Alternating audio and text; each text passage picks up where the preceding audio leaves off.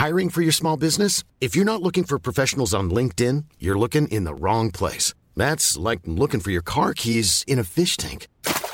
LinkedIn helps you hire professionals you can't find anywhere else, even those who aren't actively searching for a new job but might be open to the perfect role. In a given month, over 70% of LinkedIn users don't even visit other leading job sites. So start looking in the right place. With LinkedIn, you can hire professionals like a professional. Post your free job on linkedin.com/people today. Burrow is a furniture company known for timeless design and thoughtful construction, and free shipping, and that extends to their outdoor collection.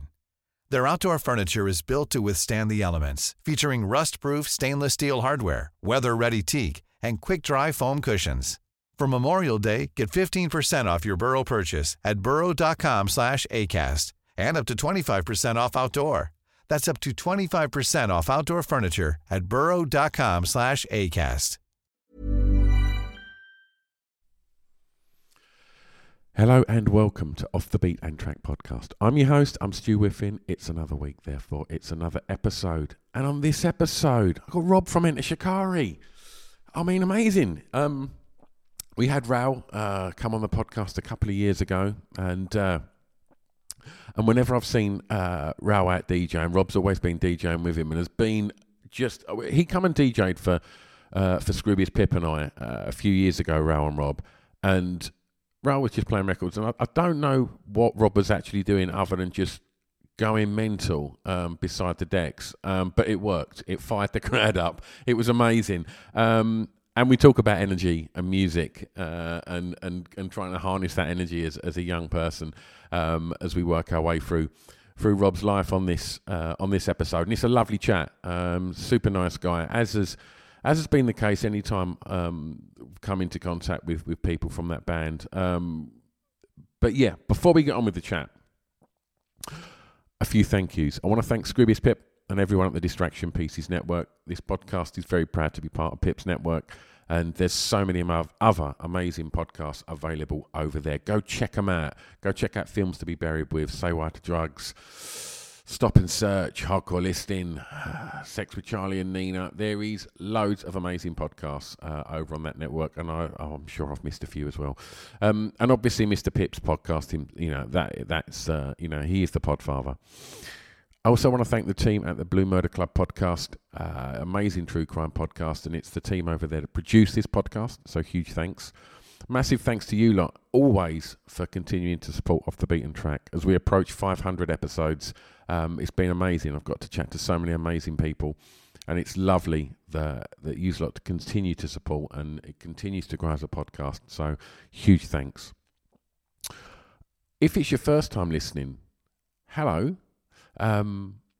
Once you get to the end of today's episode, you might have heard me just say we're close to 500 episodes. So you've missed loads. So when you've listened to today's chat with Rob, go and explore the back catalogue. Because I've had some amazing natters with some amazing people. And if you're a Shikari fan, then go check out my episode with Ral. That came out a couple of years ago. It's a wonderful chat. And if you like your rock and roll, then you can hear me talking to the Foo Fighters, to Tommy Lee of Motley Crue, and then all the way through to, all your favourite indie bands like the Killers, the Kaiser Chiefs, the Kooks, all of them lot. Public Enemy, go and listen to an amazing chat I had with Chuck D. That was something a bit special. And if you like actors and comedians, then I've had a big old chat with a load of them as well. You can hear me talking to David Duchovny of X-Files, Maxine Peake, Michael Smiley, Thomas Turgoose, Joe Hartley, comedians like James Acaster, Ed Gamble, Maisie Adam, Rich Wilson, Jade Adams. There's loads. Go get stuck in. If you like producers, you can hear me talking to Fatboy Slim. That's such an amazing natter that was, getting to chat to Norman. And also Butch Vig. I got to sit down and talk to the guy that produced Nevermind for Nirvana and produced Sonic Youth and Smashing Pumpkins. That was a real honour to have that conversation. And they're all available for free. So go give them a little looky when you're done with today's episode. I should also say that you can support this podcast, because as you've seen, it's all free. And the way that you can support it is there's a multiple of ways you can do it. The first thing is just to tell your mate that there's this podcast from this lispy old guy from Essex that chats to amazing people. Other than that, you can just give us a follow on wherever you listen to your podcasts. Just click follow and leave us a comment. That'd be amazing. Other than that, just follow us on the socials, Twitter, Instagram and Facebook. We're on them. Probably Instagram the most. So give us a little follow on there. Drop us a little message or whatever. Let us know if you're enjoying the podcast or who you'd like to hear me chat to on the podcast. That's always welcome.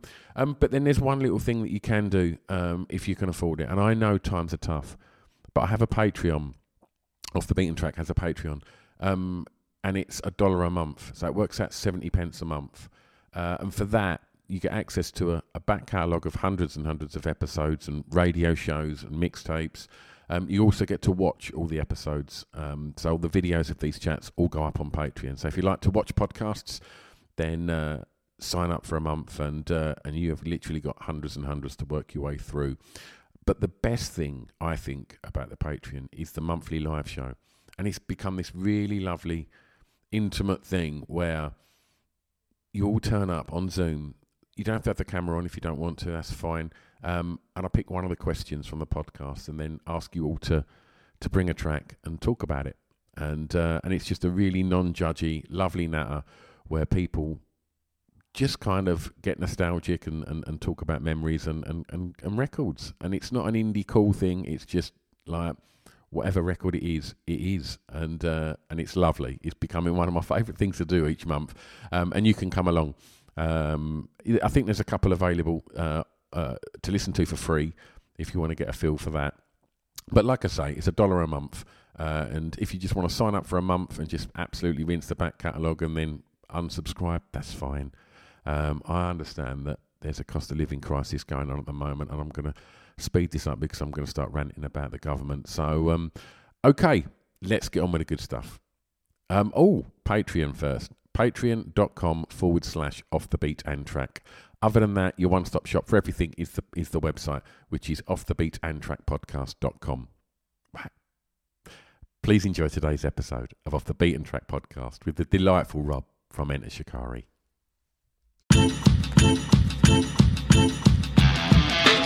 It's Off the Beat and Track podcast on the Distraction Pieces Network with me, Stu Whiffin.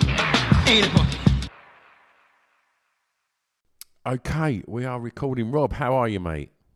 I'm very good, thank you. How are you doing? Not too bad, not too bad. So I asked where you was today because you're in like a kind of weird-looking warehouse type setup. So, band practice? Yes, yeah. So we are literally in a warehouse, but it's where we're rehearsing at the minute. It's good because we've got thousands of boxes all around us, so it works nicely as a kind of soundproofing. Absolutely. So we don't upset people too much. Love it.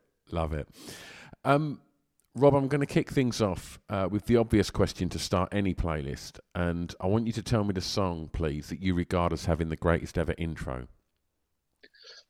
Well, for me, it's got to be Atmosphere by Joy Division. I mean, as the name of the song suggests, it's just so atmospheric. And when those drums come in, do, do, do, do, do, do, do, and it's got that slow, warm kind of bass to it, and that beautiful building rhythm, and then it kicks in, and it's very, very emotional, and it sets the scene so well. I love it. Every time you hear it come in, you just little tingle down the back of your spine of joy and warmth and happiness, but kind of, I don't know, it's a weird sort of nostalgic, longing kind of happiness, you know. Yeah.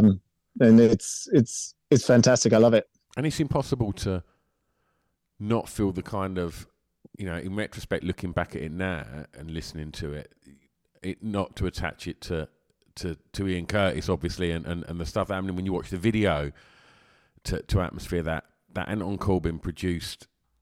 It's just so dark and but then, as you say, there's a joy to it as well, and it is that, for me, it's that little payoff when the synth comes in at the beginning. Yeah. After the drums, you just get that big wave of synth comes in. It's fucking great, man. It's just magnificent. Yeah, I love it. Wonderful. Right. Well, look, I'm going to ask you about intros, and if we look at Shikari as an example, when you first started making music, the way that your fans would get your music would be way different to how they get it now. There's streaming is everywhere now, obviously, and you see with labels putting emphasis on getting on whatever sort of Spotify playlist there is, or the benefits of TikTok and things like that, which is crazy in one respect, but it works in others. And so I'm always intrigued to know that when the creative process is happening for the band, does any of that kind of stuff filter through into your process? Well, specifically for our intros. Yeah, let's start with intros, but I guess in songs in general. Yeah, well, absolutely. I mean, more so when we're thinking about radios, because like for any single that we have, we always have to think about radio edit. And with the radio edit, you always need to get to like the vocal part needs to come in soon. So if we start a song with just like a big heavy instrumental part, when it comes to the radio edit, you have to basically cut that down in half, if not cut it out altogether and go straight into the vocal.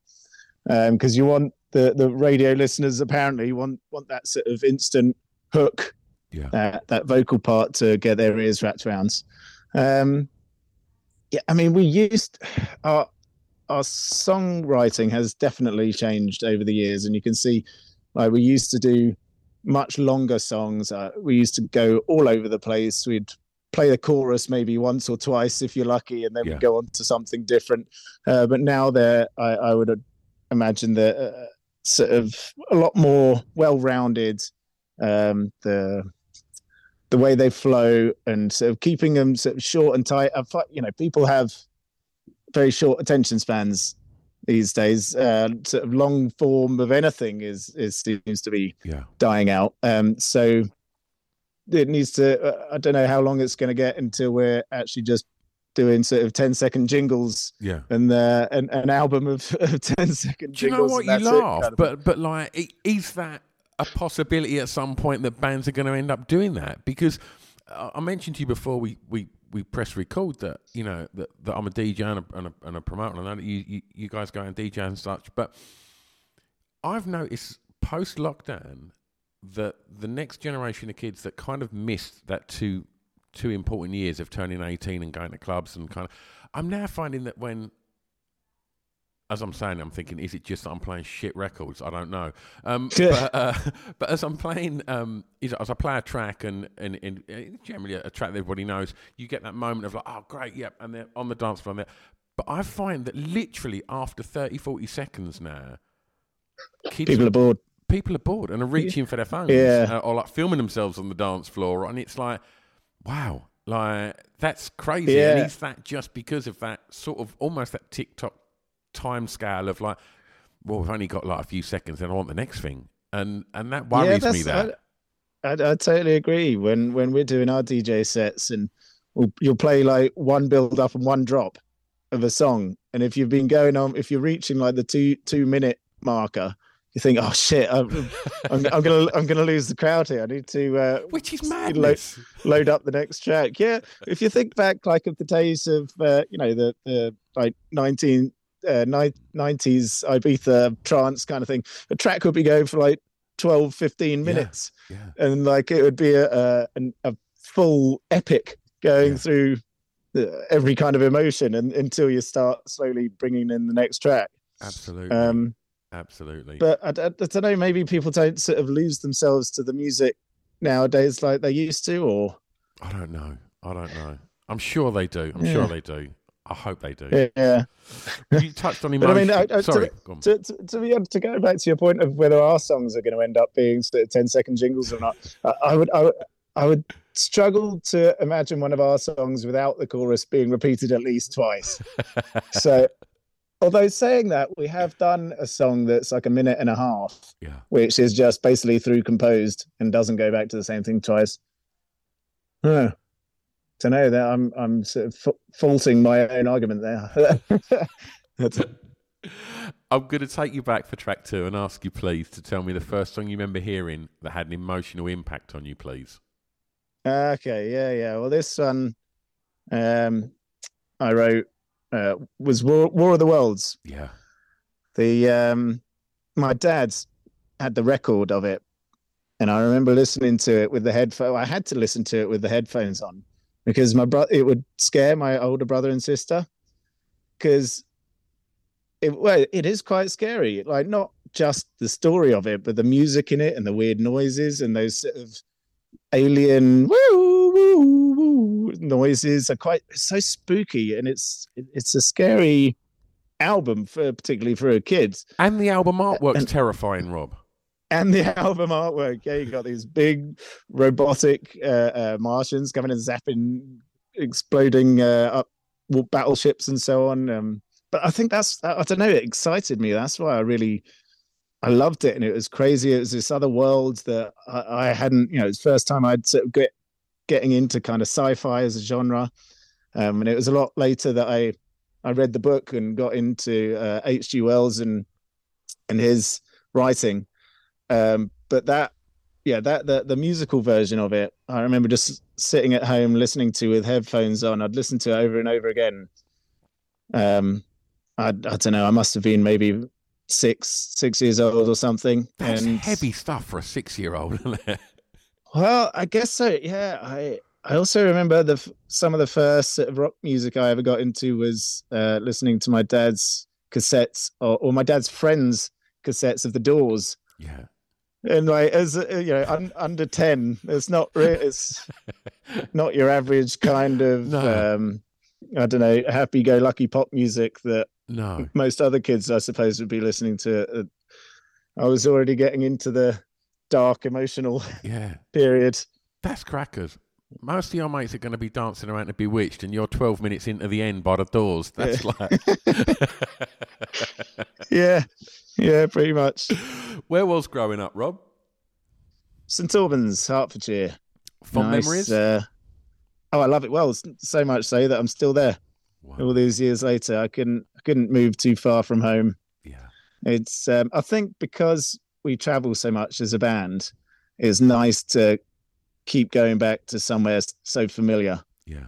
A lot of my friends, because we're just on the outskirts of London, lots of my friends moved into London for that, the energy, the excitement, and what have you. But I had so much energy and excitement in my work on tour that I like going back to somewhere a bit more peaceful and calm and quiet. Yeah. And I love it because you got London on your doorstep. So if I want to go in and have the loud, busy, ruckus of central London, it's 20 minutes on a train and I'm there. So I do love it.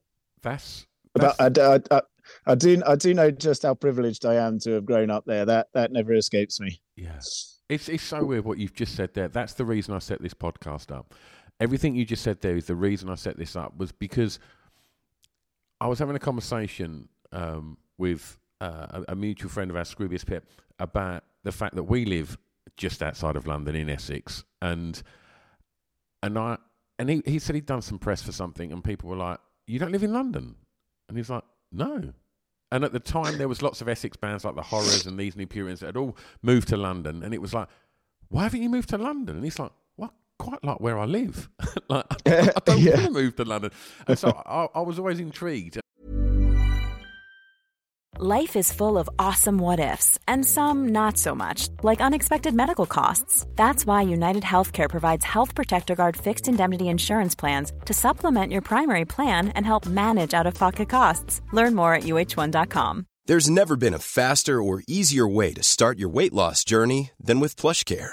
PlushCare accepts most insurance plans and gives you online access to board-certified physicians who can prescribe FDA-approved weight loss medications like Wegovy and Zepbound for those who qualify.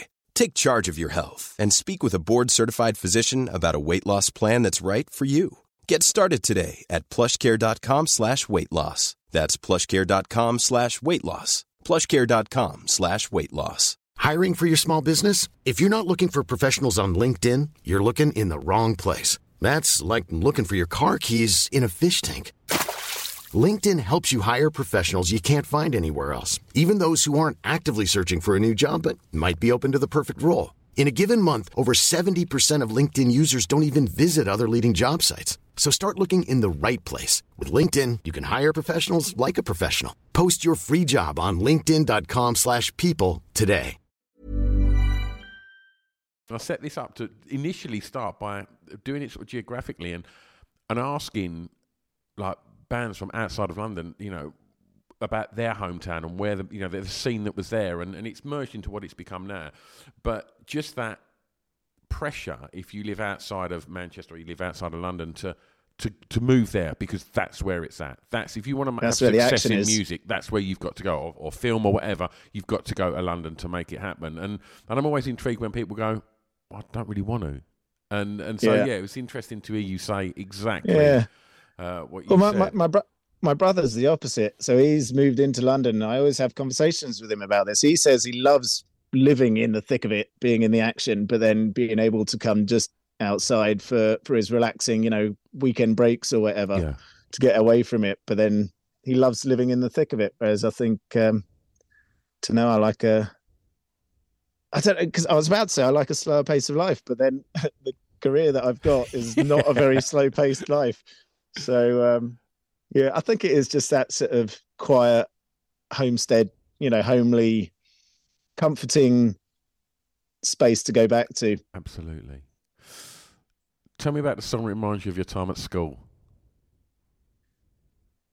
Oh, what did I go for? Oh, yeah, of course. Well, Skunk and Nancy.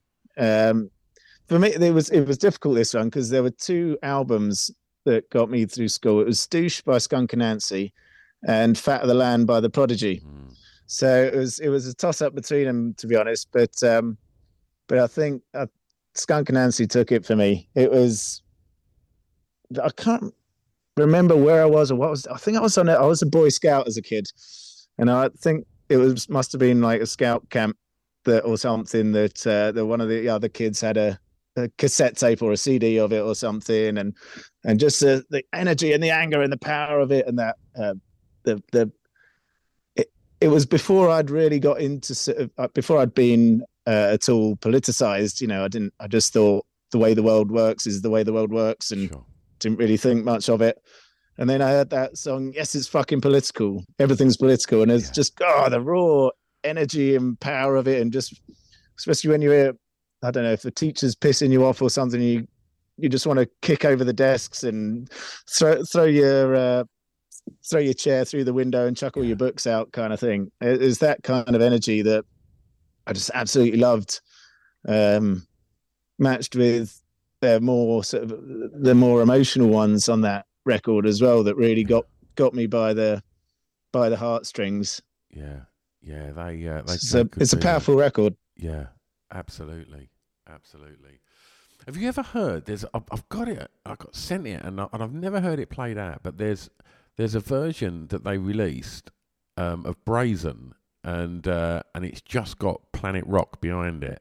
And I'll tell you what, if you've never heard it, it's absolutely amazing. It's such a tune. And I mean, you've just mentioned two bands there. Obviously, being an Essex boy, we're fiercely proud of The Prodigy. And if you look at Keith and you look at Skin, arguably the two of the most iconic front people of that generation, right? Yeah, absolutely. That was, maybe that had something to do with it. Like seeing his sort of face with his dark eyes and the two sort of razor hair thing he had going on, and just sort of the raw energy, and then her face on the front of the album, like screaming at the camera lens, down the lens. I'd never really sort of thought of why that they sort of stood out to me so much, but maybe that had so much to do with when so many other school kids around me were listening to their cheesy, pop-tastic, bright colours tunes, and there was me just sort of wanting to, I don't know, kick them all in the balls and run around screaming in everyone's face or something. That's kind of my character, and seeing that character in these bands that I looked up to was sort of, maybe that's something that really sort of struck me and stood out to me. We've been lucky enough to meet Skin a couple of times, and she's just she's just so lovely, Yeah. like really, really amazing person. And then again with the Prodigy, we were very, very lucky to get a tour with them quite a few years back around Europe. It was just as we had started really getting some success for ourselves. And I remember my manager calling me saying, yeah, we've got this European headline tour booked, but we might have to cancel it to go on tour with the Prodigy instead. Is that all right with you? And I had to get him to repeat it 3 times because it was literally a dream tour for me. Yeah.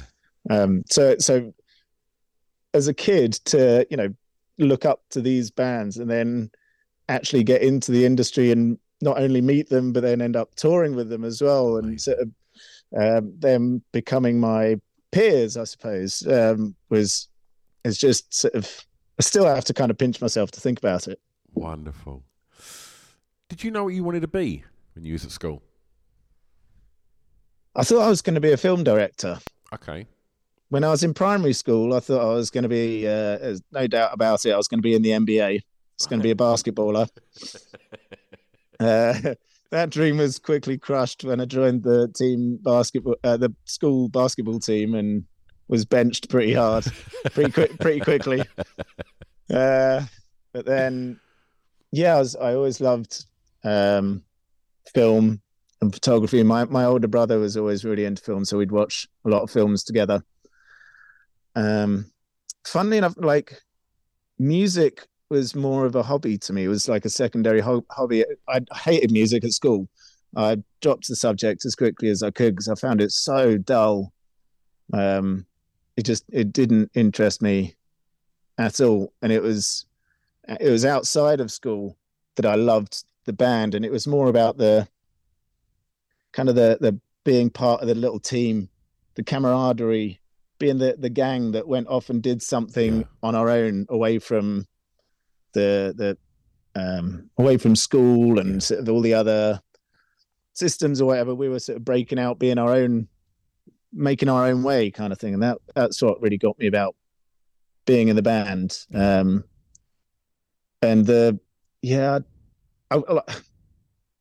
I'm so sure so many people say, God, I wish I'd listened more at school. The amount of times you hear people say, oh, I wish I'd. It's true. There's so many things that I don't know now. I'm like, well, I'm sure I was taught that at some point in school. I should have fucking listened to the teachers. They were teaching me useful stuff, but oh well, it's too late now. And like I don't know if maybe it was the teacher wasn't right. He was a nice enough guy, but it's just a bit boring. Like, it was really dull, and it was kind of trying to learn scales and stuff, and it was bored me to tears. It's only now later in life that I'm finding more of a love for this kind of stuff and the theory behind music, and like all the other subjects that I would have learned at school. Now I'm getting more of appreciation for the sciences and sort of literature and stuff, which I hated at school. But I think at that age, you've got energy, haven't you? Like endless amounts of energy. And I think, why would you want to be learning scales when you can be rehearsing, you can be making music with your mates, you can be having fun doing that. And I think, as you say, exactly. Why would I want to be looking at these little drawings, lines on a black and white piece of paper when I could be smashing the tubs and making a big noise, making a big ruckus? That's so much more fun. What I think about is like when I was a kid and I was in school in a classroom, having to write, getting cramp in my hand because I'm having to write for hours when all I'm doing is looking outside the window at the field, thinking I want to be out there playing, running around. So I think I wish I'd gone to school a few years later, but no, there you go. Tell me about the first song you remember buying from a record shop. Oh, I'm going to have to remind the Fugees, the score. So again, my brother and I shared a love for film, but also a love for music. And we put our money together and bought the score. And I remember, maybe it was the first time I had heard music. Well, other than there's a few swear words in the Doors when I was a young kid. I remember my parents being unsure whether they should let me listen to or not. But like going out and buying our own record and it being full of swear, like, you know, horrendous language, as my mother would have said, it was really exciting. And sort of listen to these people talk about things that I had never experienced. You know, I grew up in white middle class St Albans, sort of quite privileged, and then sort of hearing what they're talking about, growing up in the tough streets as young black people in America, that is a world that I had no idea about, and sort of really grasped me, and I love to lose myself in the music and the stories and what they were talking about. But one time I lost that record because I was listening to it without the headphones on, and my dad walked past the bedroom and heard it and heard the language on it, and he said, "Absolutely not. I'm not. I'm not having you listening to that kind of language." Because he hated all the swearing in it, so he took it off us, and he said, "I'll buy you and your brother a different thing, you know, that costs the same amount, of like a different records." And so we got an album called The Tarantino Connection, which was a bunch of songs that are in Tarantino's movies. Yeah. Instead, and that was I enjoyed that album as well. But there'd be some bangers on there. Yeah, no, absolutely. There was some great music on there as well. But it didn't stop me from going back and listening to the Fugees, obviously. If anything, it probably made me love it even more just to rebel against them. Love it. I mean, was home music? Hey, it's Danny Pellegrino from Everything Iconic. Ready to upgrade your style game without blowing your budget? Check out Quince. They've got all the good stuff, shirts and polos, activewear, and fine leather goods, all at 50 to 80% less than other high-end brands. And the best part? They're all about safe, ethical, and responsible manufacturing. Get that luxury vibe without the luxury price tag. Hit up quince.com/upgrade for free shipping and 365-day returns on your next order. That's quince.com/upgrade. Even when we're on a budget, we still deserve nice things.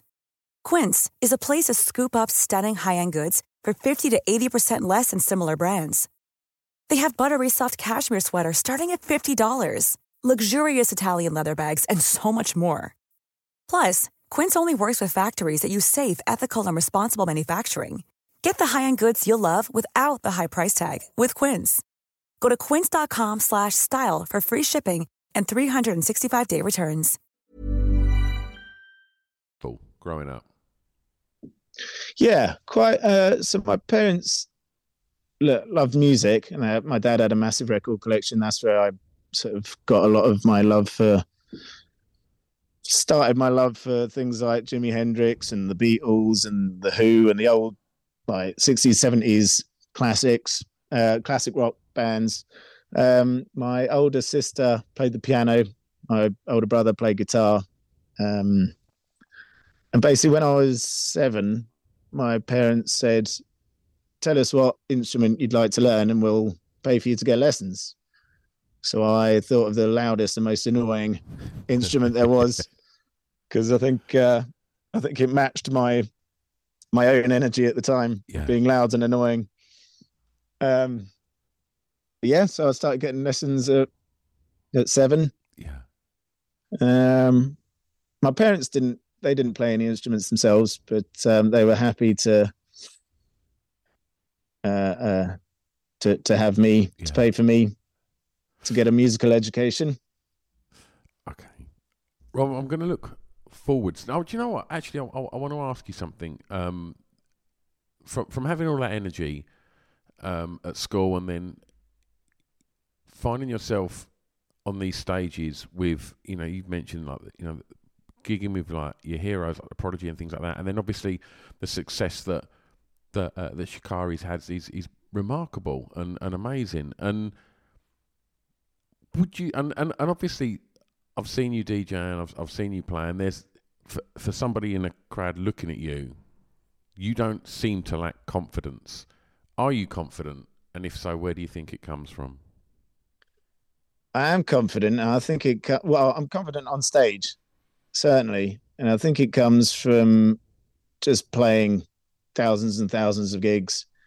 Like something's only scary until you do it a whole bunch of times. Yeah. It's just I've sort of been learning a lot recently that the whole kind of face your fears thing. It's so easy to not do something that scares you, but then the more you push yourself out and do that very thing, the less scary it seems. Have you got an example of that? Well, I suppose interviews. Yeah. I was always really scared of interviews, because what if I come across as an idiot, or what if I say the wrong thing, or what if they ask me something that I don't know the answer to? And then you realize actually it's okay, because they just want to know about me, and they're only going to ask questions that I have an answer to. Yeah. Otherwise they wouldn't ask them. So it's sort of, so the more I do, the more relaxed and comfortable I become with them. Yeah. And then finally, in turn, the more relaxed and comfortable my answers become. Yeah. And similarly on stage, the more relaxed I am on stage, and the more I just sort of take a deep breath and breathe and relax my arms and stuff, the better I play. Yeah. It's when you're really nervous that I either sort of trip up over my words in an interview, or I grip the sticks really hard on stage, and I play so much worse, and I'm really tight, and I'm always sort of trying to chase myself in my playing, and then I'll start tripping up over myself. And then if I fuck up once, that's it. Then I'll never be able to bring it back, and then I'll just fuck up again and again. So yeah, like it's pushing oneself out of their comfort zone is what I've discovered to be a really, really important part of developing yourself as a person. Yeah. Teaching is another thing. Really wanted to get into teaching, and I put on some drum lessons, like some group drum sessions in St Albans last summer. And honestly, before the first session, I was shitting myself. I was like, my stomach felt so tight. I felt nauseous. Felt sick. My head was spinning. I was like, what if no one turns up? What if 100 people turn up? What if it doesn't look like I know what I'm doing? What if they're better than me? Like, all these things are going through my head. And then they turned up. We had the first session. It was great. I was like, okay. And then we did the second one. I was still nervous, but not quite as bad. The second one went well as well. And then the third one and fourth one. And by the end of it, I was like, this is easy. What was I worried about? And now I can do it, and I love doing it. I was looking forward to the sessions, not just sort of stressing and worrying about them. It's kind of getting yourself over that first hump that is the most difficult part, but the most important. Absolutely. Rob, let's go clubbing. Tell me the song that soundtracked your year's clubbing. Well, it's got to be Underworld. I've been a massive fan of Underworld since I was a kid. And it might have been hearing Born Slippy on Trainspotting. Also one of the greatest intros ever as well. Well, this song could have worked for two of my answers, I suppose. Yeah. And just the euphoria of it. And then coming in with those slamming drums. I mean, I'm a drummer. I love all the percussions, and that it's almost like a churning train or something. Just that rolling, thudding drums that kind of. He wrote it on a train, didn't he? Did he? He wrote it on a train. Yeah. So a lot of it is about the journey from again Essex boys, Romford to wherever, and it was written on a train. And so, whether that's filtered its way through into the sonics of it, but it was written on a train. No way. Yeah, that's quite fucking surreal. You just said that. Well, there you go. I didn't even know that. I just learned something new. You know what? I'm actually going to go see them on Monday the 20th. They're playing at the Royal Albert Hall. Amazing. For a charity show. So I cannot wait for that. I went and saw them play at Ziget Festival in Hungary when I was 18, me and Rory, we went traveling around Eastern Europe, and we stopped off in Hungary, and we didn't even know the festival was happening. Turns out it was like, a massive festival on this little island in the middle of the Danube River.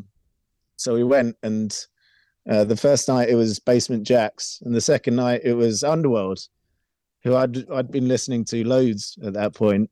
And I do remember one point in the night, I was just jumping up and down, raving so hard. I can't remember what they were playing, 8-Ball or something. But I was just absolutely loving it. And then someone came up to me and said something, I think in Hungarian or a different language. I was like, "Sorry, do you speak English?" He said, "Oh, where can I find the pills? Where did you get your pills?" I was like, "I'm not on pills. I just love this group. I'm just high on life, man." I think I'd had maybe 2 beers and a half a spliff by that point. But other than that, I just absolutely love the group and can't wait to see them again. Oh, wonderful. I love the fact he just looked at you and thought, I need some of what that guy's on. That's amazing. Yeah. Oh, wonderful. Right, let's take you home. And I'm going to ask you, please, to tell me a favourite song from your home county, please. Well, there are loads of good bands from our home county. There's Sixth, who we know very well. We knew their music before we actually ever got to know them, but then their guitarist, Dan Wellars, ended up working with us on many of our records. And they're great people, amazing band. I remember watching them. They were played at Lee, I think, was it Leeds Festival, and they said "Hello Reading" when they came out, and they got the biggest boo you've ever heard. It was brilliant. But yeah, and then Dan's a lovely guy. And there's Frank Carter and the Rattlesnakes. Frank, that we go way back with to the days of Gallows. And we actually, we played a lot of the same venues, toured the same circuit. And now Frank Carter and the Rattlesnakes, we're seeing quite often, sharing festival stages together, and have subsequently got to know the rest of his band, who are all really excellent guys and making great music. But the band that I chose was the Zombies, who are another St Albans band from way back in the 60s. And I mentioned before about the drumming class that I did. Now, Steve Rodford, who's the current drummer, who his dad was the original bassist, we somehow met up, I suppose, two St Albans bands, both loved the St Albans football team. So we met up there and I got chatting with him, and he's such a fantastic guy. And I was told him about this project, and he said he would love to be involved. So one of the sessions he came along, and we were doing it at the Pioneer Club, and we played through the PA his song, Time of the Season. And we had the whole group, there was about 25 of us, playing the drum part, like this really nice syncopated part. And we had sort of, half the people or quarter of the people doing the kick drum, quarter doing the snare, quarter doing a hi-hat, and then everyone doing that noise. And it just worked so well. It was such a joy to have him there. And he was such a lovely guy. And it was great to sort of get chatting with him and see the different style of touring that they do to us. Because he said they'd just gone on to do one of those cruises, like around the Bahamas or something. They play a couple of times and then just enjoy themselves on this cruise around the Bahamas. I thought that's fucking awesome. I wish we could do that. Yeah, that's a pretty sweet deal. I want to get myself onto one of those cruises. Love it. And let's also talk about what a tune that is. It's insane. Yeah, right? It's brilliant. Yeah. It's just iconic. And funnily enough, last night my wife and I were watching a TV show. Was it What We Do in the Shadows? Have you seen that about the vampires? and suddenly it came on there. I was like, no way. How serendipitous. We were just, my wife was helping me choose the tracks for this podcast. And so we had just been listening to that track over and over. And they've actually just released some new songs, and they got a new album coming out soon. Yeah. And the new stuff's really good too. Wonderful. I tell you what, I think, if my memory serves me well, because it was about 2 years ago when Raoul done this, I think he chose that as well. Really? I think he did. And I'll tell you who else. I think, am I right in saying, are the Subways from St Albans Way? Yeah, I think so. Because I think we were going to have a battle of the bands with them. Yeah. One year, like years and years ago, and then they pulled out because they got a record deal, and then went on to make it to hit the big time. Yeah, and I'm sure Billy chose that as well. Like it's earned its place in St Albans because anyone that's from there has shouted about how good that tune is, and rightly so. Rightly so. Right. It is a classic. I've also got to shout out our St Albans guys, the Trash Boat. Yes, they're from St Albans, and then we got Friendly Fires, who I think just from Harpenden, just up the road from us. So there's plenty of good bands coming out of Hertfordshire. Love it. Last track, and I'm going to ask you to be a tastemaker, or as the kids call it, influencer. Now, Rob, tell me a song that you think many of the listeners of this podcast may not know that you would like them to hear. Well, the wording of that one confused me for a little bit. First of all, I thought it was like people might think that I didn't want them to hear. So I was thinking, like a guilty pleasure thing. It can work like that, or just a song that you just think people should check out. All right. Well, that's what. Yeah, I reread it a few times. I was like, no, it definitely means one that people don't know that I want them to hear. Okay, here's one that I want everyone to hear. Is "Oh Baby" by LCD Sound System. Oh, what a band! I remember. I'm sure it came out. I was at home, so it only came out a few years ago. I can't remember if it was the summertime because I was sitting in my garden. I don't know if it was during lockdown. It might have been. And I just absolutely loved it. Yeah. And it just thought it. I mean, it's quite a long song. It goes on, but it never gets boring, and it's just got that nice kind of, again, warm, smooth, happy feeling to it, and it kind of makes me joyful.